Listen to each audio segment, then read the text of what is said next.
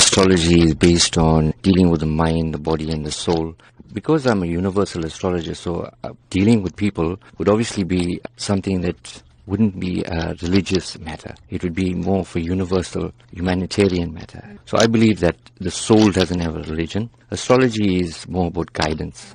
Now, tell us a bit more about your focus on children and how you plan to share with children, maybe coping mechanisms, as well as teaching them this particular skill. Why is your focus on children this time? Being qualified in India, I've actually brought in a lot of information from that part of the world, where I found that lots of influential businessmen, they actually rely on astrology on a large level. And I believe that the youth in South Africa are our future.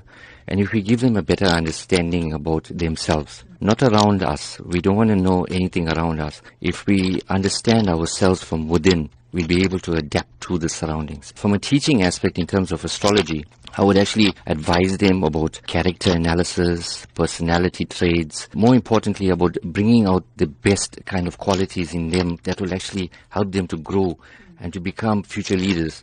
Everybody has potential to become a leader, but some of us, based on our backgrounds, our family upbringings, we haven't been given that chance. If we have somebody that can motivate them, well, I believe that they'll be able to make a huge difference in terms of progress and prosperity. What do you say to those people who are of this opinion that you are just quacks? The basic understanding about astrology is that it is, but then also the same token is being given a different name altogether, because there's so many frauds out there. People are doing this to enhance others based on monetary value. There you get a guy like me that's coming along, that's pure at heart, that has compassion for people, that actually has a genuine interest in uplifting people. Now I want to take astrology into a different level. Even with my calculations, it's basically all scientific. And if you know, my kind of a background would be obviously something that is on an engineering level. So I am very adept in terms of calculations. Why have you coupled Vedic astrology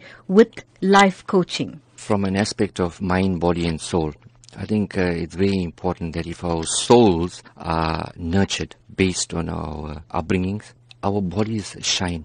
Then the mind automatically thinks. And in order to have the mind thinking, and in the fast way that we are living at the moment, Vedic astrology and life coaching would obviously be something that I'll be adapting into a mind, body and soul aspect in terms of growing.